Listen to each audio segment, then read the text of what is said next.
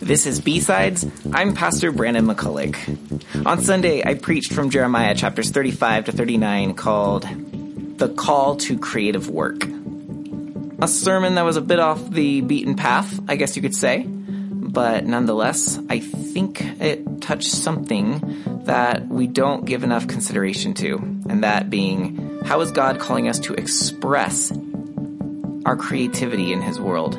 Creativity is one of those components that incorporates our entire being, body, soul, and spirit.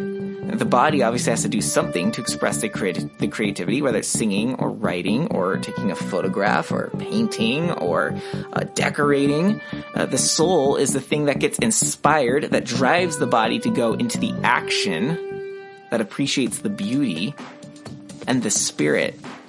When we engage in creativity, our spirit sings with God's spirit because we are engaging in the very thing that makes God, God. That in the beginning, God created the heavens and the earth. And so there's something so entirely satisfying and refreshing, something that completes us when we take up the call to creative work. So we talked in the message about how Jeremiah was told, take up a scroll. And he took up the scroll and he wrote as God had told him to. So what is the scroll that you need to take up?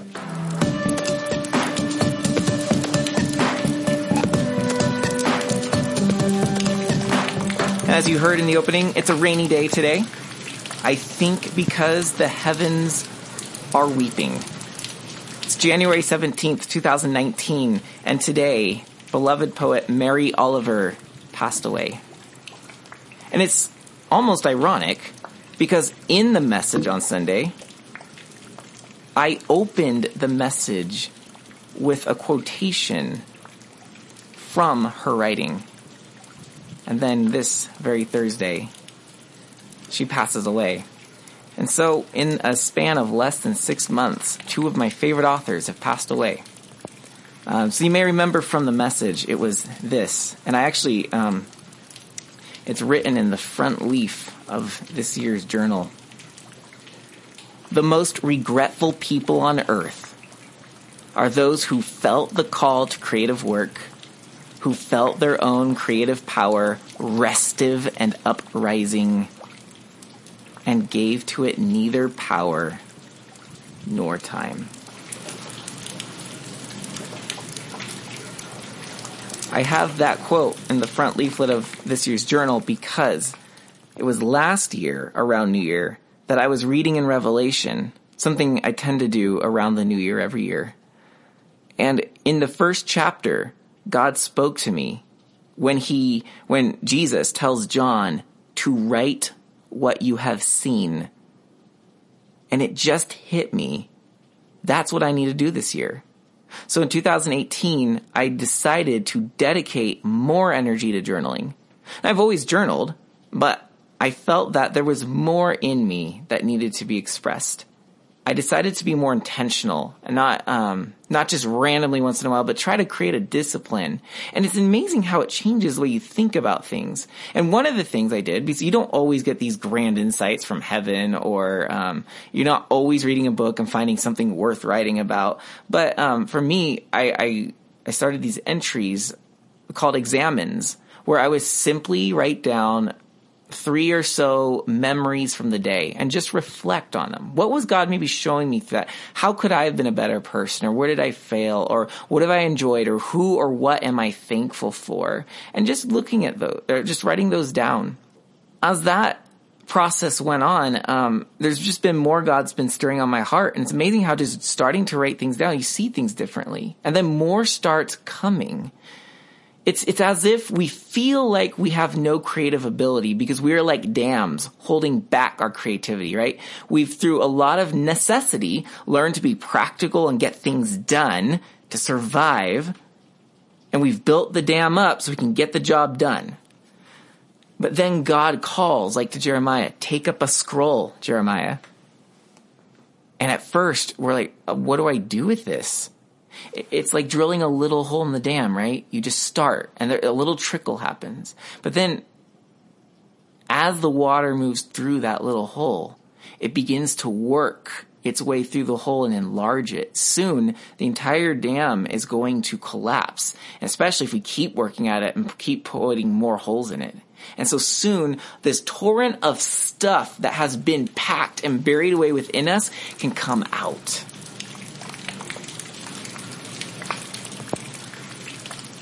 So my thing is writing, and I explored, just as I've been sharing, just things that I'm reading, things that God's been showing me. I explored with some poetry, not very good at it, but it was fun, and it helped me see the world in a very different way.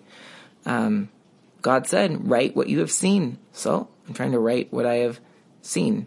Now yours doesn't have to be that. Although on a side note, I do highly encourage journaling just as a Christian discipline. It seems that a lot of Christians who have depth to their walk seem to be journalers.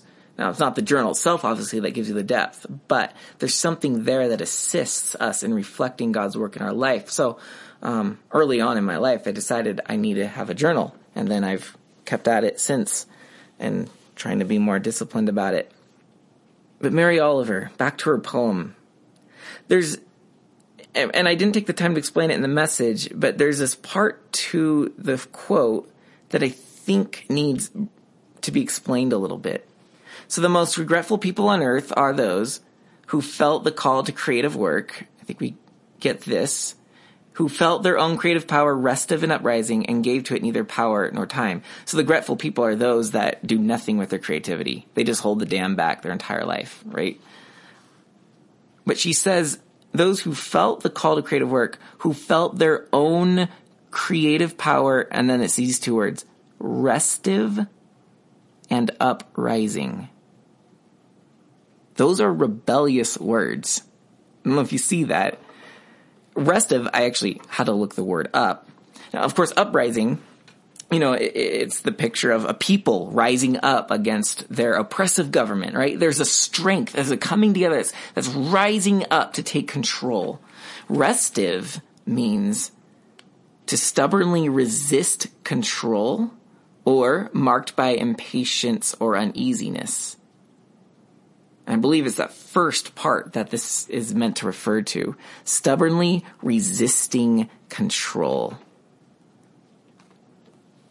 You feel your creative power stubbornly resisting to be controlled and uprising in revolt.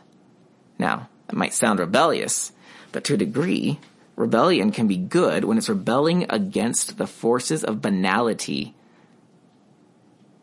that hypnotize us into this lethargic mode of being. God wants us to come alive.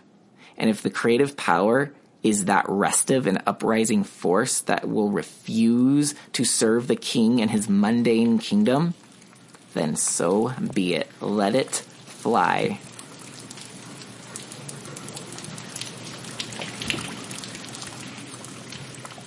There's an example of King Zedekiah not allowing his creative power, his restive and uprising power, to come into play. He is a man of silly putty in Jeremiah. Silly putty. That stuff that you can form real easily. There's this interesting tension, and we looked at it very briefly in the message. But just to spell it out maybe a little more clearly here, he was wavering. He was formed like silly putty by Jeremiah and by his princes. And there's this question in Zedekiah's life. Will I submit to the scroll that Jeremiah writes, or will I resist it? And he has two examples ahead of him. His father, Zedekiah, is the third son of King Josiah, who led a revival when they discovered the scroll of Deuteronomy in the temple. Josiah submitted to that scroll. Is Zedekiah going to be like his father, Josiah? Or is he going to be like his older brother, Jehoiakim, who was Josiah's second son?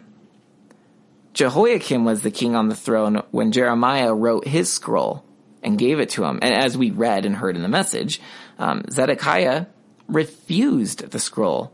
In fact, he didn't just say, no, I don't want it. He cut out pieces and then threw it into the fire. Is Zedekiah going to react like Josiah, submit to the scroll? Or act like Jehoiakim and resist the scroll? But in Zedekiah, we don't see him able to come to an answer. On one hand, he is convicted by Jeremiah's message, we must surrender to the Babylonians. But on the other hand, he's pressured by the princes of Jerusalem who say, never surrender. God is with us. He's behind us. We must fight. He believes Jeremiah is speaking the word of God, but he cannot let go of his fear and the pressure from the princes. Zedekiah is silly putty. He is not an acting agent. Life acts upon him. He is passive. He is Play-Doh. He is silly putty. He cannot make up his mind. Well, friends, your creative power is restive and uprising. And if only Zedekiah had some of that restive and uprising creative work bubbling up within him, and maybe he did, but maybe he didn't let it out. If he would have had a creative outlet, he would have found within his soul the strength to resist those trying to bully him. And that's what I want to say, is I think that when we develop a creative aspect in our life, we're developing a resilience and a resistance to evil in the world. One of the ways Satan tries to get to us is, yes, through persecution, but here in the States, we've not been very persecuted. So what he does instead is he comes at us through the back door. He tries to lull us to sleep. Creativity does not let you sleep. Creativity, in fact, awakens you in the middle of the night with an idea. Creativity comes to you in your dreams. Creativity shocks you into seeing another angle of the world. Creativity connects two unlikely things and puts them together and shows you their natural relationship. Creativity disturbs us. Creativity makes us stop for a moment, actually pay attention as if we've never seen something before. Creativity has the ability to keep our soul and our spirit and our body active, attentive, and alive. Awareness. That's what creativity does. And the devil has no work against that. If we remain attentive and alive and creative. Now, he can use creativity, right? He can, like in a movie, he can pollute it with things and worldviews that we don't want to follow. But ultimately, that's not a creative work because it doesn't reflect the creator. There may be some beautiful shots and scenery, but it's actually a corruption of creation. But without getting too far into movie rants, a lot of films do have a ton of creativity. And personally, those are the ones I love, are the ones that make me think differently, to just say, wow, God's world is great. And that happens many times for me, regardless of the movie coming from a Christian perspective or not. Because God, the creator, has put his fingerprints all over his creation. And those who know the creator know how to spot them. And that's what I want us to do. And that's really what it means to take up your scroll, is to start looking for the fingerprints of God in life and experiencing them.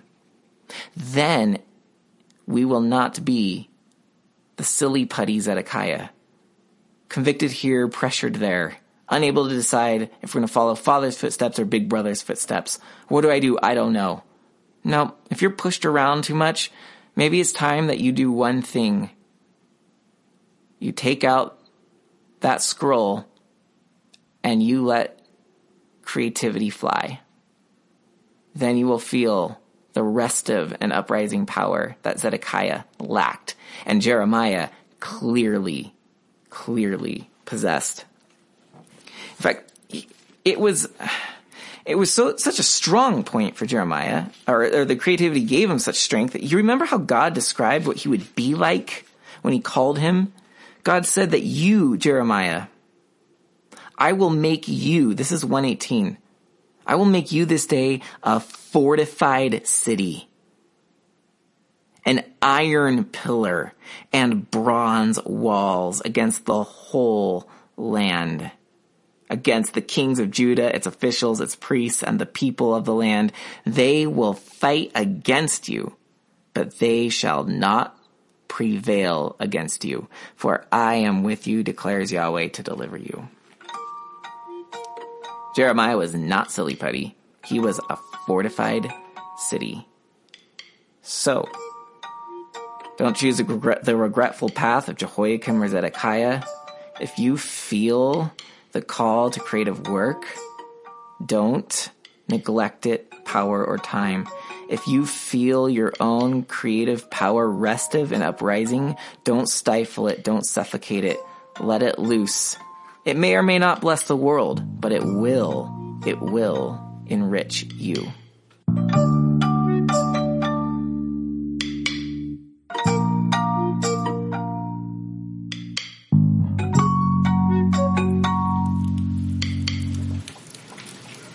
People feel joy as opposed to mere pleasure to the extent that their activities are creative. While the growth of tools beyond a certain point increases regimentation, dependence, exploitation, and impotence. Ivan Illich. God has something to say, and he wants us to know what it is. He is not secretive, delighting in keeping us in the dark. He reveals. He reveals in a form that is accessible to us. Eugene Peterson.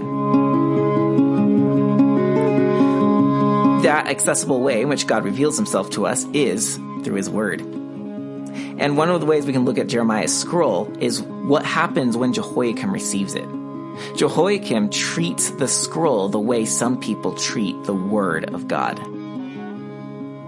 They hear it, they read through it, and then they start cutting it up. Now, some do this to critique it and to find its contradictions, but what they do when they cut up the Bible and find contradictions is not that the Bible contradicts itself, but that the Bible's contradicting them. That's why they want to cut it up. Or they cut it up because there are parts they like and they don't like. It's well known that Thomas Jefferson had his own Bible, where he would cut out the supernatural passages and keep all the rest. He, like Jehoiakim, literally cut it up. But then sometimes what we do is we come to the Bible and all we want are heartwarming verses. We don't want the story. We don't want the whole gospel. We don't want the entire narrative of Scripture from Genesis to Revelation.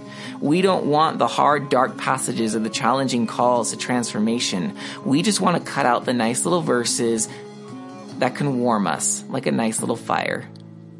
But be careful. Jehoiakim was warmed by the same passages, only he destroyed them. And we can inadvertently, by seeking to make the Bible simply a tool at our pleasure, we could be inadvertently cutting it to pieces and throwing it in the fire. Yes, the Bible comforts, and yes, I am not saying you should never be comforted by the Bible, but the Bible also convicts. It also compels us to change. It looks at us like a mirror. And that is one of the things we should do when we are reading the Bible. And I've said this many times. We need to let the Bible read us rather than us read the Bible. Jehoiakim's an example. As the scroll is read to Jehoiakim, he feels it reading him. He knows what it's saying. He just doesn't like it. So he tries to read it in turn by cutting it up, cutting this phrase out here, that phrase there. And in a sense, one wonders if when we try to do our so-called theological work or deeper Bible study, if what we're really trying to do is avoid the voice speaking clearly and powerfully through the text. We don't like what it says sometimes. We don't like how it's reading us. So instead we get busy with Bible study. We get busy with details, with cultural information, historical facts, the literary makeup of the passage. Oh, I know I've been guilty of this. It's why I have the perspective to speak on it. I think earlier in my life, much of when I got into Bible study and started learning about the Bible, much of what I was doing was, frankly, I was shutting out the voice of God from it. Yes, it is God's word, but we're gonna study it and pull it apart and put this piece here and that piece there and see how it all lays out. And there are lots of theological books that do this. They outline all these themes and they're pulling verses from here and there. And I'm not saying they're wrong at all. We need theology and we need to do Bible study and we need some of these works. But it can get in the way, unless we allow space, it can get in the way of letting it speak. We're trying to do the speaking for it. We're defending it. We're explaining it. We're putting pieces of it together. But the Bible is more than capable of speaking on its own. It only takes a heart open and ears listening. It only takes the willingness to sit in silence. And not just once. I think people try this like, well, God didn't do anything, and they give up. It's the habit. It's the showing up every day to hear from the Word of God that it will then start to speak. It's almost like the Bible is waiting to see how willing you are to be read by it. Now consider this. If I'm trying to read a book, I cannot read a book if its pages are flapping in the wind, right? I would have to hold the pages still. I cannot read a book if someone is moving it and waving it in and out of my face. Part of what it takes to read something is that it sits still.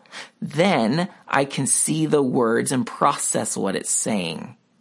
In the same way, if we want Scripture to read us and give us feedback about how we're doing and where we need to change and where God's leading us in our lives and to hear His voice, then we need to be like a book. We need to lay ourselves open before Him, right? The covers have to be open. You can't keep the covers of the book shut. And we must sit still. Then the Bible can read us. And you can't read a book in 2 minutes. It's going to take time. And most people read books over the course of many days. And so too, the Bible will read us over the course of many days. So we have to show up, we have to open up, we have to sit still, and we have to keep coming every day. And of course, it's not like a streak thing like on social media. Hey, you've posted this many days in a row. It's not like, oh, I broke the streak. No. You just show up as frequently as you can. Try to make it every day. And by the way, it hit me as we're talking about you got to open the covers. I think some of us struggle here because we stay in the covers of our bed maybe a little too long. Maybe we have to open those covers too so that we can open the covers of our Bible. And you know what? Maybe it's going to work for you. Keep your Bible by your nightstand. Read a little bit before you go to bed. In the covers is fine. Don't be super literal about this. Maybe when you wake up, right there, maybe that'll help you before the day distracts you. Or if you need your coffee first, put it by the coffee maker. I just don't want to see us miss out on the living power and speaking presence the Bible has. There's the Word of God that we read, but then there's behind that the voice of God that reads to us, right? It speaks to us. Jehoiakim didn't want either. He cut it up. And I want us to be careful that we become good listeners of Scripture, unlike Jehoiakim. That we see that God spoke very creatively through people who were willing vessels, who were obedient to His call, who were obedient to His guiding of the pen on the page, and appreciate what's there because everything is there with purpose and intent. And some of it will not be for you, but some of it will be. And you will only be enriched simply by showing up.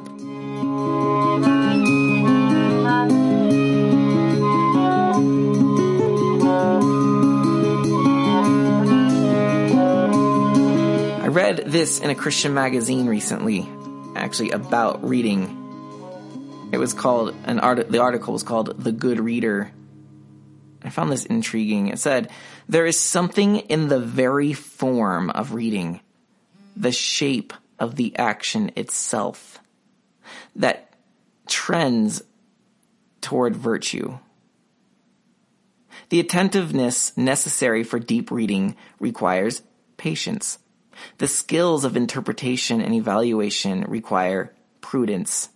Even the simple decision to set aside time and read in a world rife with so many other choices competing for our attention requires a kind of temperance. And this article is by Karen Swallow Prior. And in it, she identifies the 4 marks of the good reader. And I think that this may be helpful as we approach Scripture and want to be good readers of it, rather than being like Jehoiakim and being excellent arts and craft makers of it, or cutting it to pieces. I think you know where I'm going with that. Reading well. 1, it starts with understanding. You've got to see the words on the page. And I think every now and then we see these words that we kind of gloss over them because we're not sure we understand them. It's not wrong to pick up a dictionary every now and then. Make sure you understand what the word actually is, and it can actually illuminate what you're reading. Here's what I really appreciate when I'm reading Scripture is I'm reading it, I'm just trying to let the message or the story or the poem, whatever part of Scripture I'm reading, just to kind of impact my imagination, but I'm always paying attention for a word or a phrase that just for some reason kicks me. It just seems to leap off the page a little more than other words. It doesn't happen every time you read, but often enough. And it's then that I want to just focus on that and try to see, what is this word wanting to say to me? So it just starts with understanding the fact that there are words. Pay attention to the words. 2, pleasure. We read better when we actually enjoy what we're reading. So that's true of just reading in general, but obviously with the Bible. So look, if you've been trying to just trudge through Leviticus and you wonder why you're having a hard time reading the Bible, well, maybe you're not ready for Leviticus. Leviticus is not necessarily a pleasurable read. Now it's there and it's important, but work your way up to Leviticus. Start with something you enjoy. If you don't enjoy reading Jeremiah, don't read Jeremiah. Pick up the Proverbs. Most people enjoy those. Or the Psalms. Or one of the Gospels. Or one of Paul's shorter and simpler letters. But you may start with Romans and find the arguments a bit too heady. Yeah, they might be. Just stick with what you enjoy. Then you will actually read. So understanding, pleasure. 3, demanding. Demand books that make demands on you. I cannot think of a better book than the Bible that fulfills that qualification. The Bible makes huge demands on us. So I think it's our part to be aware of what those demands are, rather than just reading it to be warmed by the fire. The Bible is not fuel for your heartwarming fire. 4, read slow. Reading is not a race, and speed reading is a lie. Reading ought to be a meditation and prayer. Now, some people can do the 1-year Bible, and good for them. Generally, that puts you on an average of about 4 chapters a day. I personally cannot do the 1-year Bible. I have a much slower pace. And that's okay. I'm not saying mine's better. If you can do the 1-year Bible just fine, great, good for you. You're getting a lot more in 1 year than I am. But I just love savoring small passages at a time. I often read less than a chapter, especially in the Gospels. I like to just read one of those little episodes and just let the scene wash over me and see what God wants to say about it. Where am I in it? I'm letting it read me, right? It's okay to go slow. Reading the Bible is not a race. It's not a competition. It's food. By the way, food. We eat very fast in America. They say we need to chew our food like 24 times before we swallow. I know for a fact I don't do that. We don't scarf Scripture down. We enjoy it, smelling its aromas, tasting the complexity of its flavors, appreciating how well it's been made and prepared for us. So we have understanding, pleasure, demanding, slow, and fifth, notes. Read with a pen. Mark the pages. Or, if you don't like marking in your Bible, then fill a journal. I just think that the Bible sets in us better when we have a place to respond. And you can respond in prayer, that's great, but also put it on paper. There's something meditative about the actual act of writing something down with pen and paper in which these things get more solidified in us. And I tend to just hear, like while I'm writing, I'm listening. And the writing itself sometimes brings out these thoughts I didn't have before I started writing. It's a form of, one of my friends uses journaling every morning as a form of prayer. That's not a bad thing. And the cool thing too is that you can always look back on these. And I've done that many times. I don't actually sit down and say, I'm going to read through a journal now, but sometimes I'm looking for something. I'm like, oh, I'm feeling weird this month. What was I going through this month last year? I'm like, oh, wow, that's interesting. So around this time of year, I typically struggle with this aspect of life. Or I remember God showing me this. When was that? And what was going on in my life during that time? And then I go back and read and I'm like, oh, there's so much more detail here than I recall. And it can be really, really beneficial to look back. And it's a chronicle of your journey with God. So reading well. Let's not read like Jehoiakim. Let's read the scriptures well. Let's read with understanding. Let's read with pleasure. Let's understand it's making demands on us. Let's read slow, or whatever that means for you. And let's take notes. Oh, by the way, and I know some people don't like writing their Bible, but I love writing in my Bible. And I love, now that I'm teaching many books for the second or third time in this very Bible, it's the Bible that's lasted me the longest. It's really cool to see how I used to highlight things or things that stuck out to me. And this time, I'm noting different things. And so there's like layers now of notes and marks. And so I used to be a person who I was very simple. I just circle the number of the verse of things that stuck out to me, or I'd underline just a simple line under a word. But now I'm getting into, it's mostly to help my teaching, but I'm also loving how colorful the page gets. I'm into using colored pencils now and highlighting words, phrases, verses with different colors that mean different things to me.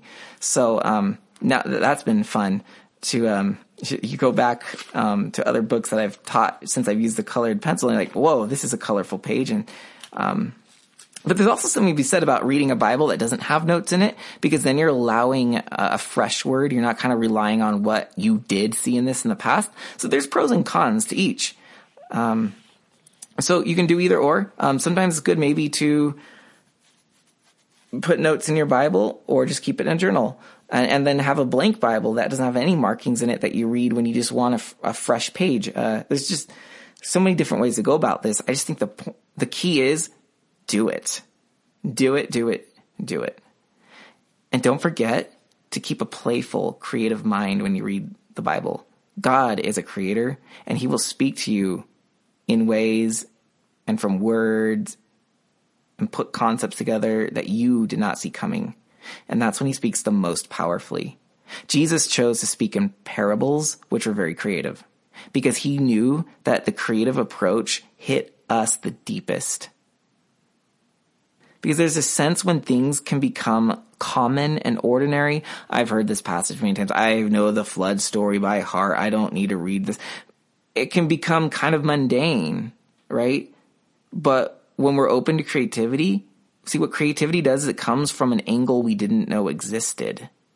And it really hits us. That, by the way, is what humor is. Humor is really a form of creativity. The reason we laugh is because we think things are going in the predictable pattern, and then all of a sudden an absurd direction pops up in the middle, and it surprises us so much that we laugh. That's how humor works. And that's often how creativity works too. Even if it's not funny, is that it surprises us. And so sometimes creativity causes us to laugh. Sometimes it causes us to wonder. Sometimes it gets past all of our defenses and hits us right where it counts. So my friends, take up a scroll and write. Also, take up that scroll called the Bible and read. And read well. This is Pastor Brandon with Grace and Gratitude. Thank you for listening.